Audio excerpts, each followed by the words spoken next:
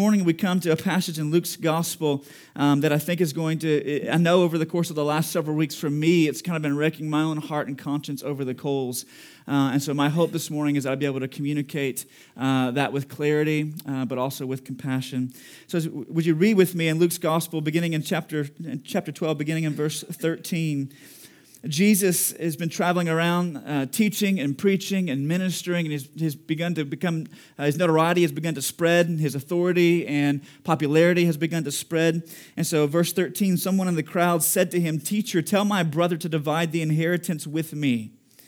But he said to him, "Man, who has made me a judge or arbitrator over you?" And he said to them, "Take care and be on your guard against all covetousness.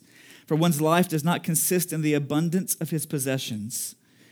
And he told them a parable, saying, "The land of a rich man produced plentifully. And he thought to himself, 'What shall I do? For I have nowhere to store my crops.' And he said, 'I will do this. I will tear down my barns and build larger ones. And there I will store all my grain and all my goods. And I will say to my soul, Soul, you have ample goods laid up for many years. Relax, eat, drink, be merry.' But God said to him, 'Fool, this night your soul is required of you, and the things you have prepared, whose will they be? So it is with the one who lays up treasure for himself and is not rich toward God.'" We've looked over the course of the last several weeks at these choices that we make to move toward the fullness of gospel community, because it's possible to be a part of a church, even be a member of a church, even serve in a church and not really feel fully connected there. And one of the reasons that perhaps we may not feel fully connected there is because our hearts naturally are bent toward choosing greed over generosity. But if we're going to experience the fullness of gospel community, we've got to learn to make this choice of generosity over greed. Of generosity over greed. You know, Jesus says in Luke chapter 12, further down in verse 34, he makes this statement. He says, "Where your treasure is, there your heart will be also." So perhaps for some of us, one of the reasons we may not feel necessarily fully connected and fully interwoven here in this body of people is because we're not fully invested. We're not fully invested. And as I've read this text over the course of the last several weeks, God's just really been penetrating and pushing and prodding and, like I said before, wrecking my own heart and conscience over the coals. Because one of the realizations that has come to the forefront of my mind and my heart over the last several weeks is that North Texas Christianity is not New Testament Christianity in relationship to this perspective. It is not. You know, I moved here 12 years ago, and I grew up in South Louisiana in a two-bedroom house with one bathroom and a brother and a mother and a father. It's about 1,000 square foot. My brother and I shared a bunk bed together in a room for many, many, many years of our lives. And when we moved here, my wife and I moved here, it was a subculture shock for us coming into North Texas with massive homes, all kinds of space, many times for just two people. But there was these massive, massive homes that we were invited into. And so at first it was a culture shock, but over the last 12 years for us, we've kind of been like the frog in the pot of water that as the temperature slowly gets turned up, the frog just kind of adjusts, and eventually he winds up discovering he's boiling to death. And these last couple of weeks, God has really pressed that on my own heart, my own life, my own family, and our own resources, that we have made choices in the last 12 years to choose greed over generosity. And my hunch is that many of us in the room have as well, because North Texas Christianity is not New Testament Christianity in relationship to our leveraging and utilization of resources.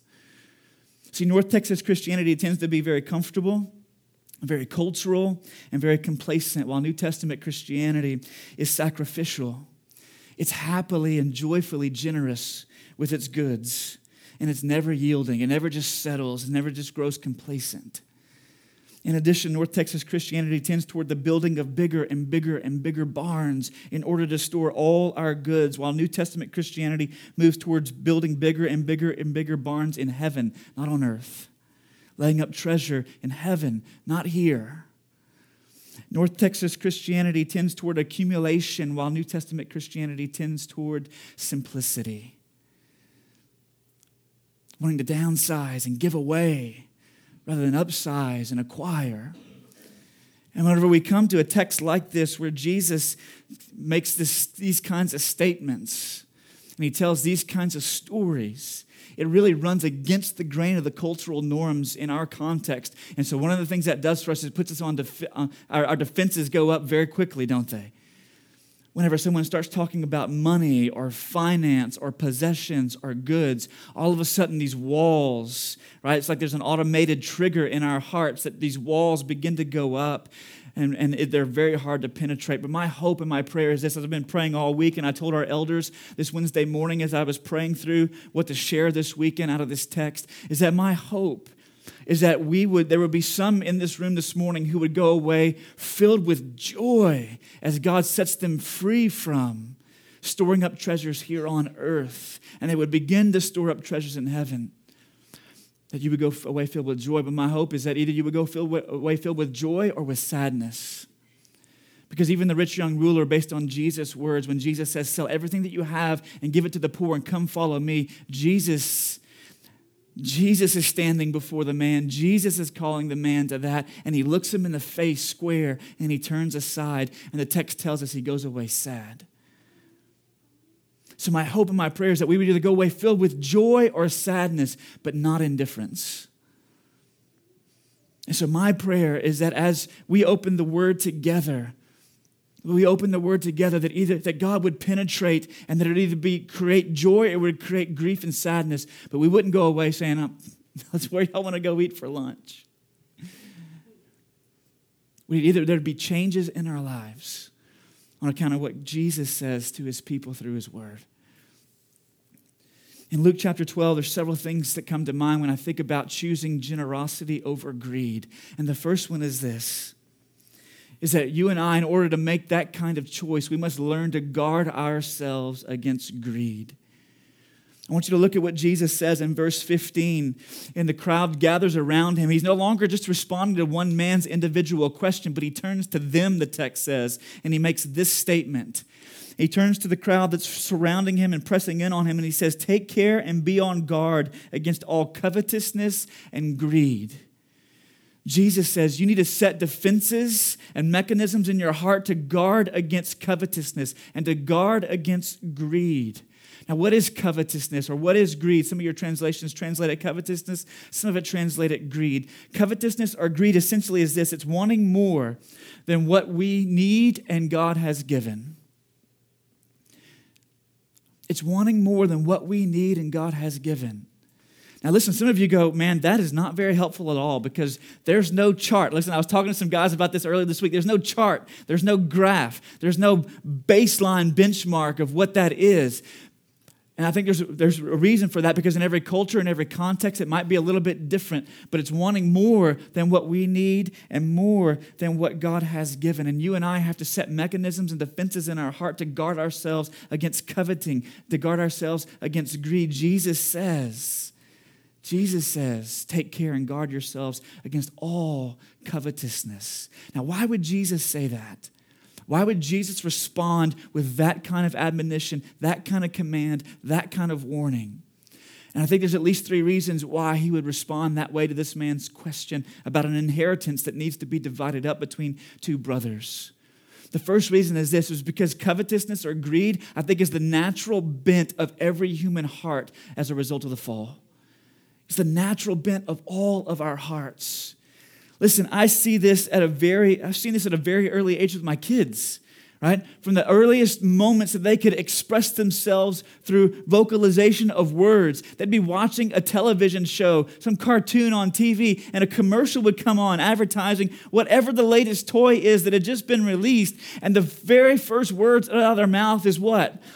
I want that. Can I have that for my birthday? Can I have that for Christmas? Can I have that just because I'm a great kid and God has blessed you with me? And so you should just give that to me. I want that, right? The very first words out of their mouth. I never trained them to say those things. It's just what comes out of the heart. See, the natural bent of all of our hearts. And unfortunately, that doesn't just go away on its own. We don't just grow out of that. You can look in my garage and tell that. You can probably look in your garage and tell that. We don't just outgrow that. So we have to guard ourselves against it because it's the natural bent and inclination of every one of our hearts. as a result of the fall. In addition, we have to guard against covetousness and greed because it's the root of all kinds of other sin. It's the root of all kinds of sin. J.C. Ryle, an Anglican bishop in the late 1800s, said this. He said, "It would be vain to decide positively which is the most common sin in the world. It would be safe to say that there is none at any rate to which the heart is more prone than covetousness. It was this sin which helped to cast down the angels who fell. They were not content with their first estate. They coveted something better. It was this sin which helped to drive Adam and Eve out of paradise and bring death into the world. Our first parents were not satisfied with the things which God gave them in Eden. They coveted, and so they fell. It is a sin which ever since the fall has been productive cause of the misery and unhappiness upon the earth. Wars, quarrels, strifes, divisions, envying, disputes, jealousies, hatreds of all sorts, both public and private, may nearly all be traced up to this fountainhead." You think about nearly every other sin. That's why you get to the end of the Ten Commandments. And Luther, as he read through the Ten Commandments in his shorter catechism, he's going, man, I've got this nailed. And then he gets to the 10th one. Thou shalt not covet thy neighbor's wife or thy neighbor's donkey or thy neighbor's house or thy neighbor's truck or thy neighbor's whatever your neighbor has on the other side of the fence. And he goes, that wrecked me. That wrecked me. And Ross says it's the root of all other kinds of sin. You think about adultery. What is the root of that sin? It's coveting something that you do not need and God has not given. All kinds of sin are traced back up to this fountainhead of coveting. And so we have to guard ourselves against it. It's the natural bent of all of our hearts. It's the fountain of all kinds of sin. But in addition, thirdly, we have to guard ourselves against covetousness and greed because it's the root of all kinds of heresy and false teaching in the church. All kinds of heresy and false teaching. When you think about the prosperity gospel that has become incredibly popular and prevalent in our day and time, what lies at the heart of that is this promise that pastors and teachers would make to people to satisfy the greed and covetousness that exists in their hearts. That if you will come to Jesus, He will give you all this stuff. He will give you all kinds of money, and you won't be sick anymore. And we hear those kinds of pastors and teachers on television. They might release books into the bookstores. But even our own local context is not immune from people who are operating under that kind of heretical teaching.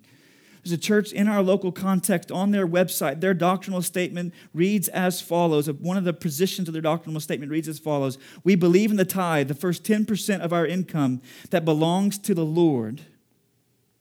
Offerings that are given willingly and alms that are to be given to the poor. We believe prosperity is the will of God for every believer and always to be associated with God's purpose for our lives. And then they cite two proof texts in Deuteronomy chapter 8 and 2 Corinthians chapter 8.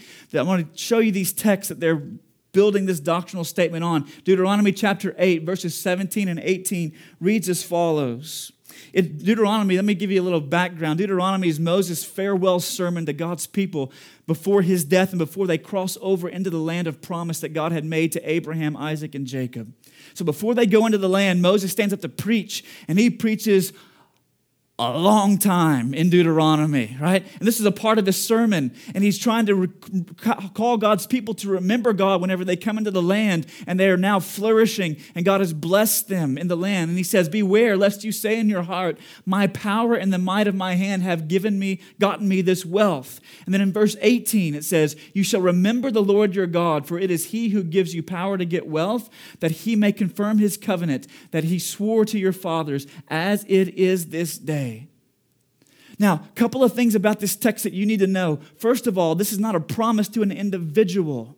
God is not talking to an individual here. He's talking to a nation of people that He has chosen to bless with a land. He's not talking to individual Israelites or individual Christians saying, here's what God is always in every instance going to do. But rather He's talking to a people. Second of all, this is not a promise of prosperity, but this is a call to remember God's provision. He's saying when you come into the land and you settle into cities and you begin to build homes and you begin to plant fields and you begin to harvest those fields and there is all kinds of goods and grain for you, do not forget it is God who gave you the strength to come into this land. It is God who's given you the strength to plant those fields. It is God who has given you the strength to acquire that wealth. He's not promising prosperity. He's calling them to remember God's provision. The second text they try and hinge this on is out of 2 Corinthians chapter 8, verses 8 and 9, where Paul is writing to the church at Corinth about a need that exists in the church in Jerusalem. And he's calling the church in Corinth to open up their pocketbooks and let money flow toward the church in Jerusalem to help address that need. And in 2 Corinthians 8:8, he says, I say this not as a command, but to prove by the earnestness of others that your love also is genuine. Verse 9, for you know that the grace of our Lord Jesus Christ, that though he was rich, yet for your sake he became poor, so that you by his poverty might become rich. Now, a couple of things about this text. Let's kind of pull this apart just a little bit together this morning. First, Paul's not referring to material possessions and prosperity, but to the riches of a reconciled relationship with God, regardless of how much money or wealth or property you have. He's saying the riches that you've received is not necessarily a bank account with 10 zeros behind the one, but rather the richness of being reconciled to God through Jesus Christ. And that Jesus, who owned everything in heaven, gave it all up to come, and he made him impoverished himself in order that you might have a relationship with God. Second, he says, look at this, it's not a promise of prosperity, but a call to generosity. He didn't say God's going to fill your barns with all kinds of great stuff, but he's saying, listen, take what you have and leverage it for the sake of those who are in need. The church in Jerusalem's in great need. Open your pocketbooks and let money and resources flow to address that need. He's not promising prosperity. He's calling for generosity on the basis of God's generosity towards them in Jesus Christ. And so it doesn't mean that Jesus left heaven, had no place to lay his head, was stripped of his clothes, was beaten, pierced, bled, and died so that we could afford a bigger house, a newer car, or more stylish clothes. It's not what he's saying. Rather, Jesus did all this in order to move you and I from moral and spiritual bankruptcy to grant you the riches of a relationship with God, even in material poverty, and an eternal home in heaven. Jesus didn't die to make us rich in terms of worldly goods, but to make us righteous in God's eyes. Jesus emptied himself so that we could be full. Jesus humbled himself to raise us up to God. Jesus didn't impoverish himself at the cross so we could build bigger barns on earth, but so that we could be set free from the love of money and idolatry and use the wealth God blesses us with for his glory and the good of others. In fact, the hip-hop artist Lecrae has written a song called Change, and in that song, Change, he's talking about all kinds of methods and manners that people try and leverage in order to experience the kind of change they're looking for in life. In one verse, he writes these words and sings these words. Now, if you're an English teacher, you got to excuse his grammar and punctuation here, okay? That's not what he's aiming at, all right? Listen to what he says. He says, as people are looking for change, he says, now you got Oprah on, thinking maybe she can help you out your hopeless zone. She's going to change you. Even tried the church. The pastor gave you a bunch of rules. They ain't seemed to work. You don't change. You tried another one, though. That got you feeling good inside and got you running from Mo and Mo, right? Not Larry, Moe, and Curly, but more stuff. But it's all about you, not God, not truth. Just because you wear the suit doesn't mean you've been changed. Is Christ just a means to money? Plus health, you the master, he's the dummy? No. See, the prosperity gospel sees God as a means to an end, not as the end in and of himself. We want to use God to get what we really love and what we really want, as opposed to worshiping God with all that he has given. We have to guard ourselves against greed. We have to guard ourselves against covetousness because it's the natural bent of each of our hearts. It's the root of all kinds of sin, and it's the root of all kinds of false teaching. But how do we do that? How do we guard ourselves against greed? The way that you and I the way we guard ourselves against covetousness and greed is by establishing governors in our lives through faithful giving. You've got to establish governors in your life.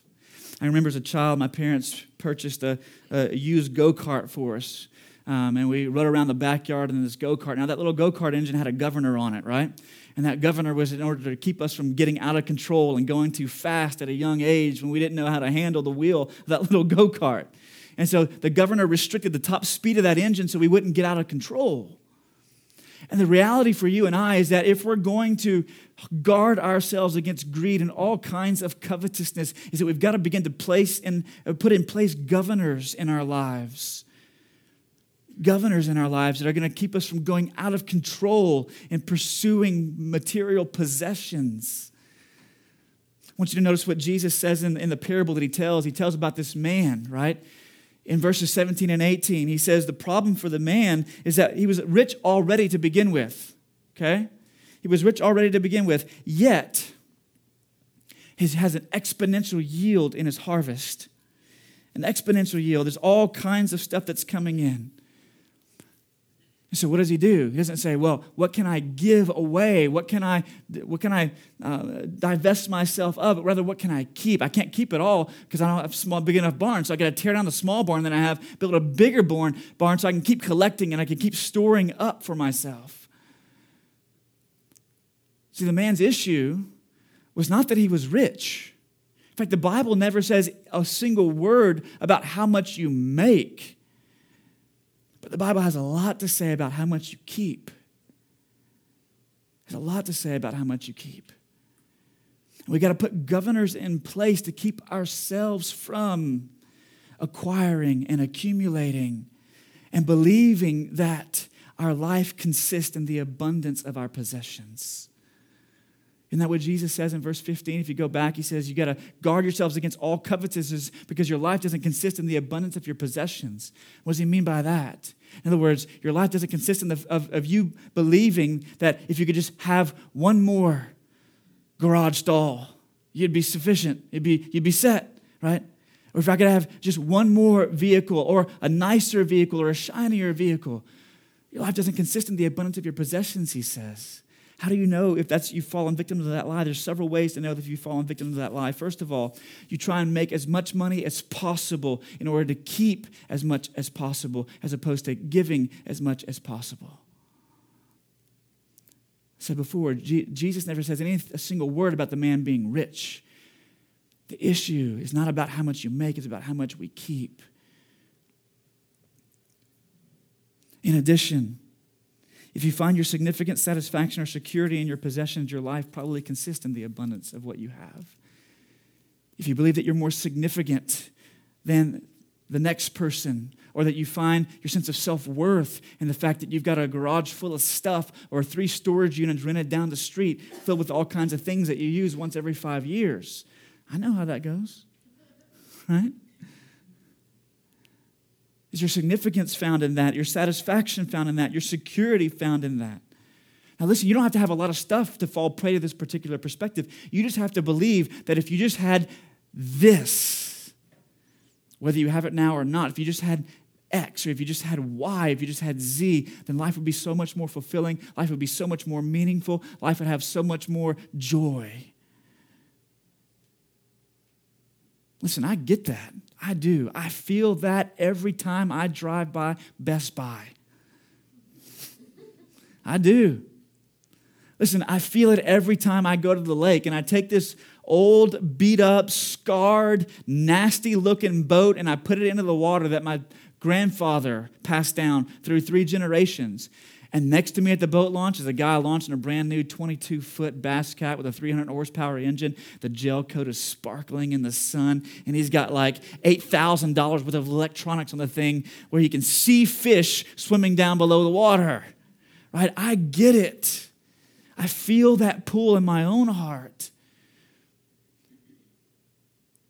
And if you believe that significant security or satisfaction is going to come from having prettier or nicer or shinier or newer things, your life may consist in the abundance of your possessions. Or if you believe that affluence automatically translates to influence, But just because I have a lot means that my word should be valued more in a particular context. And your life probably consists in the abundance of your possessions. And what we need are governors to guard against accumulation, to guard against believing that my life consists in the abundance of what I own or possess. Now, how do we establish those governors? Let me give you a couple of suggestions this morning as we kind of think through guarding ourselves against greed. First of all, to establish governors, as your earning potential increases, increase the potential of your giving. In other words, set a threshold and say, you know what? My family can live on this. And anything that comes in above this, we're not just going to say, oh, well, now we can sell this house and buy a bigger one. Or no, now we can trade in this vehicle that's running perfectly fine and buy a newer one. Right? As opposed to increasing your standard of living as your income potential rises, rather increase the standard of giving. How much is going out, not how much more you're keeping. So set a threshold every year. And if you get a raise or a merit bonus or a cost of living increase, say, my family was living just fine last year on $70,000 or on $60,000 or on $80,000. And now we're making $100,000 as a family, or we're making $120,000 as a family, or we went from $30,000 or $40,000 to $60,000. We were living just fine before. Why not draw a line in the sand and say, I'm going to guard against all covetousness by saying whatever comes in above where we're able to live now is going to go out. It's going to go out. In addition, resist the temptation to build a bigger house, buy more land, or rent another storage unit by giving things away. So many of us look around and we go, the house is too full. We need to build a bigger house. We need to rent more storage units. Instead of doing that, why don't you give some of that stuff away to people who might use it? Or sell it and then give the proceeds to an orphanage, or give it to a family that's adopting to help support that cause. So as opposed to building more bigger barns and renting more facilities, give away. Choose generosity. In addition, thirdly, if your salary includes a bonus structure, and some of you do, you have a base salary, and then on top of that, you have commission. On top of that, you have bonuses that might come in. You may say, my base salary is only X amount of dollars. My family couldn't live on X amount of dollars in this culture, but maybe they could live on X amount of dollars, your base salary plus 50% of your bonuses. We'll take the other 50% of your bonuses and channel them out toward others. So you got to establish governors. And maybe on a yearly basis, you increase the amount and you increase the percentage you're giving away as opposed to the percentage that you're keeping. See, some of us said, I'm going to give at this level, and then as our income rose, we continue to give at that level and keep at a higher level. And Jesus warns us against that. You got to have established governors by faithful giving. Now, where should you give? We suggest 3 places to give.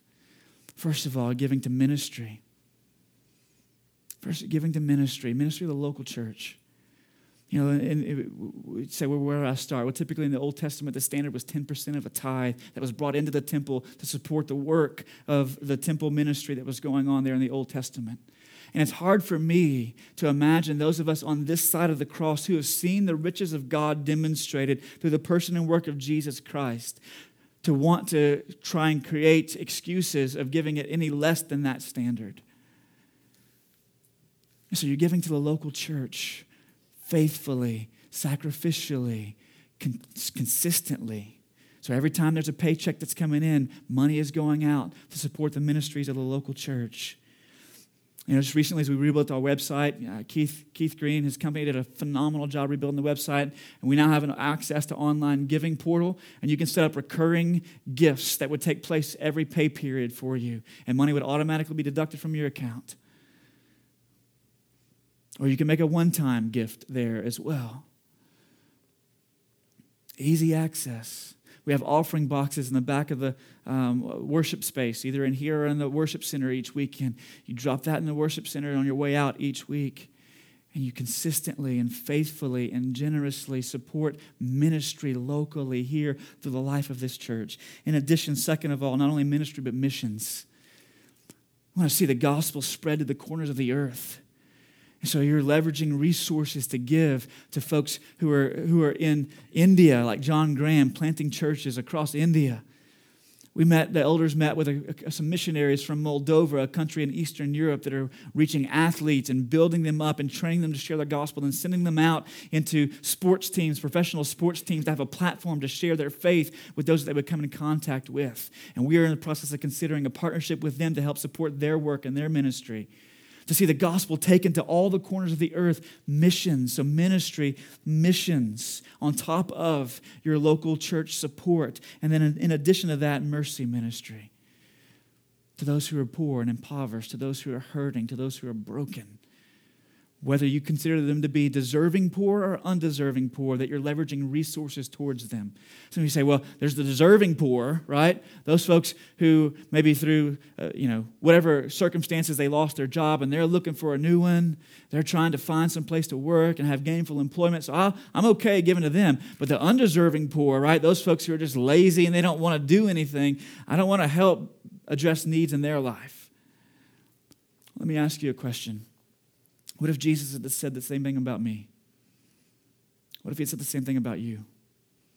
We were undeserving poor, and yet he leveraged the riches of heaven for our sakes.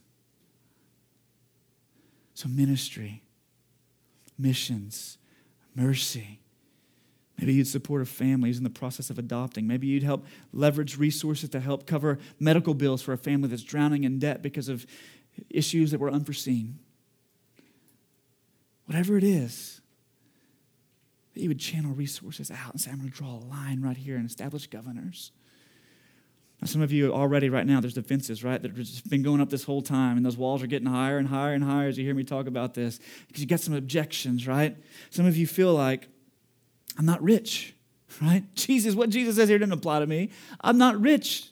You haven't seen my bank account, right? But the reality is, most of us may need to reconsider that reality. Because in contrast to the world's wealth, listen, if you make $50,000 as a family after taxes with 2 children in your home, you're in the top 8.5% of income across the globe. If you make $70,000 as a family after taxes with 3 children in your home, you're in the top 6.5% of income across the globe. If you make $90,000 as a family after taxes with 4 children in your home, you're on the top 5.5% of income across the globe. You say, I'm not rich. Maybe not by the covetous standards of our culture in America, but by the world standards, you're loaded. You're loaded. Another objection, some of you might think, well, you only want us to give more so you can make more, right? I've been a part of those churches. The pastor's just bankrolling. I just want to let you know a little secret. I'm not in control of what I make here. That is in the hands of our elders and our finance team. I don't have any say or influence over that for a reason. But I do have say and influence over the salaries of our staff. And I'll just be real honest with you. If we paid some of these folks hourly, we couldn't afford them. We couldn't keep the doors open because we pay them at such a minimal rate. Some other objections, you go, well, how do I know that what I give will be used the way that I want it to, right? I want to earmark it in a particular way. How do I know if I give this money, they're going to use it the way that I think it should be used? Reality is you don't. You don't. You never will. But the truth is, what you got to come to a place is, do you trust the leaders that God has ordained in this church to use the resources of His people to accomplish His mission of sharing, shaping, and sending locally and globally? Do you trust that we will prayerfully consider how every dollar is channeled and where it goes? And if you can't trust that here, then you need to find a place that you can. And give faithfully, and give generously, and give sacrificially. Some of you say, I can't give at 10%, right? That's a standard. I'm not there, man. You don't know what my credit card debt looks like. You don't know what my bank account looks like every other week. how low I get, I can't give that 10% standard. Well, then start somewhere. Right? 1% is more than 0%. Last time, it took me 2 semesters to get through college algebra, but even I could figure out 1% is more than 0%. Right? And 3% is more than 1%. So start somewhere at some threshold and begin to give consistently and faithfully. And then as income, earning potential rises, then your giving is able to rise as you pay off debt. Some of you may have debt that you need to pay down as quickly as possible so you can give more than you're able to give now. Listen, there's all kinds of objections that might rise in your heart.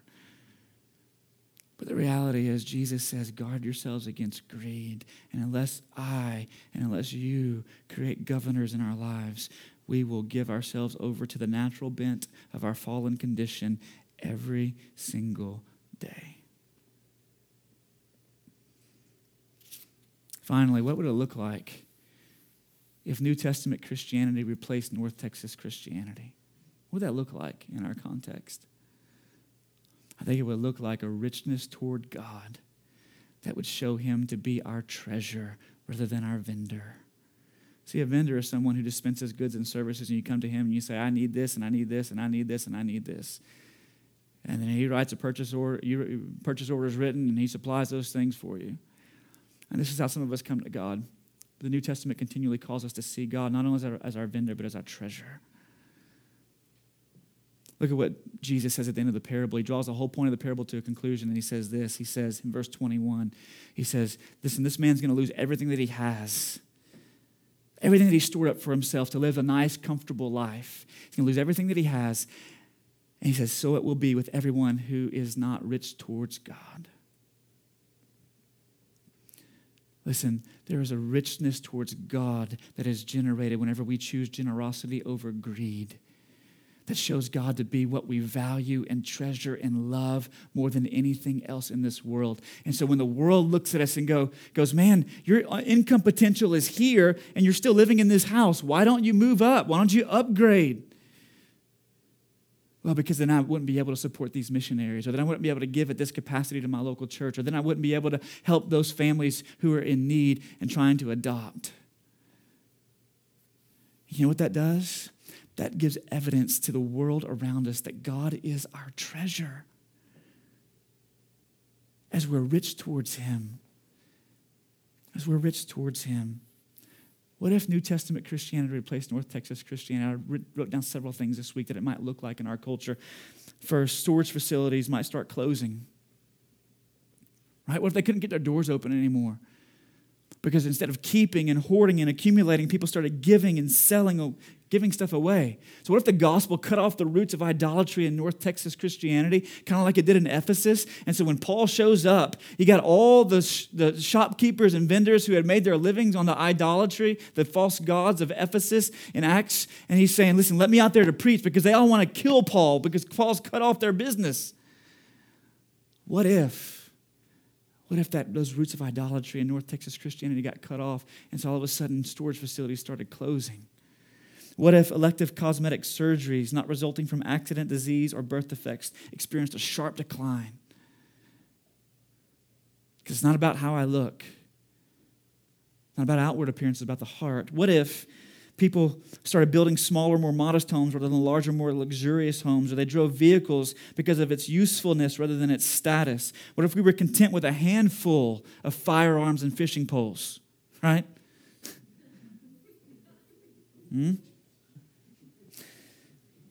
I'll probably get a note about that this week. What if there was minimal spending on clothing and shoes, and we wore it until it wore out, as opposed to thinking because it changed seasons and it's no longer in style, I got to go find something else? What if instead of keeping a reliable vehicle because we might need it one day, we gave that reliable vehicle to a family that's in need? There's a family right now that lives in Bonham, Texas, and the wife is in stage 4 breast cancer, and she is dying. And this man is trying to piece together a basically end-of-life plan for his wife. And they don't have a reliable vehicle right now. What if God were to move in our hearts to generously say, you know what, I got this vehicle that we don't drive or use. Let me give it away. What if, Instead of taking capital gains from your business back as a bonus, you invested them back in the business to create more jobs for people, wage-earning jobs for people. Or you gave it away to a charity. What if those roots got undercut? It might look like a wartime lifestyle for us with rationing and pooling of resources to accomplish what God has called us to. It looked like an outpouring of money toward ministry, mission, and mercy here in our community and around the world that the world has never seen. If these roots got cut off of covetousness and greed, it might look like our church never being in need financially. We could support missionaries around the globe. We could help plant churches here and abroad. We could hire future staff as we needed. We could give benevolence ministry toward those in our church. We could help with compassion needs in our community. We could purchase ministry supplies to help us shape, share, and send everywhere God would want to take us.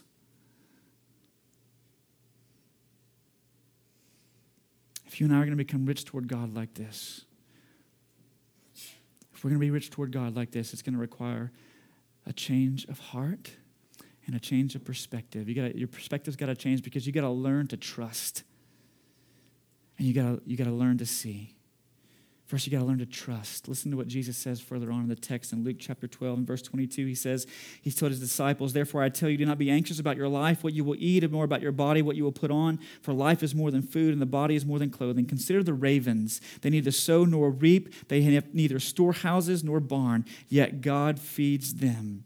Of how much more value are you than the birds?" See, some of you go, I've got to keep because I don't know what tomorrow holds. And there is wisdom in saving. The Proverbs tell us that. The ants gather for the winter and they collect. But there has to be a point where you say, I trust God with tomorrow more than I do what's in my bank account. And we look at the Martins and the Mums, and we see them preaching to us every day. God feeds the birds, and he clothes the flowers. God feeds the birds, and he clothes the flowers. God feeds the birds, and he clothes the flowers. And he loves you more than them. How much more so will he not provide for your needs? You got to listen to that sermon they're preaching every day. When you drive out of this place today, and you see birds flying across the road, you got to remember God feeds them, and he'll feed you. Give it away. You got to learn to trust that. And the way you'll learn to trust that is by seeing that God did not withhold his son from you, but he gave him freely. 2 Corinthians chapter 8 again in verse 9, the Apostle Paul writes, what does he say? Let's read it again. He says in verse 9, "For you know the grace of our Lord Jesus Christ, that though he was rich, yet for your sake he became poor, so that by his poverty you might become rich." See, if you see that God didn't withhold that from you, then it begins to cut off the roots of the love of money. And you begin to move out toward the world with generosity. And as you do, we get bound together, closer, more interwoven together as a community. One last quote, and the band's going to come lead us in a song. Kent Hughes said this. He said, "We can enlarge our savings and build huge accounts to hold it all. We can plan our retirement so we will have nothing to do but change positions in the sun. We can plan our menus for the twilight years so that nothing but the finest cuisine crosses our lips. We can live as if this is all of life. We can laugh our way to the grave, only to discover that at the end we have nothing, and in God's eyes, fools. Or we can be rich toward God because we gave and gave and gave." Let's pray together. Father, we come today, and I thank you that you, by your incredible, awesome, amazing grace, have set us free from the power of sin, so that we are now, as your people, able to choose generosity as opposed to living, consistently choosing our natural, fallen state of greed. Father, may you help us to see that you did not withhold from us your very son. And help us to see, as we look at the mums this fall, that you clothe them in all splendor. And even as the ducks migrate south, and some of us will shoot them and eat them, may you remember that you fed them. How much more so will you feed us? Help us establish governors in our lives so that we don't get to the end of life and find ourselves to have been fools. We pray in Jesus' name.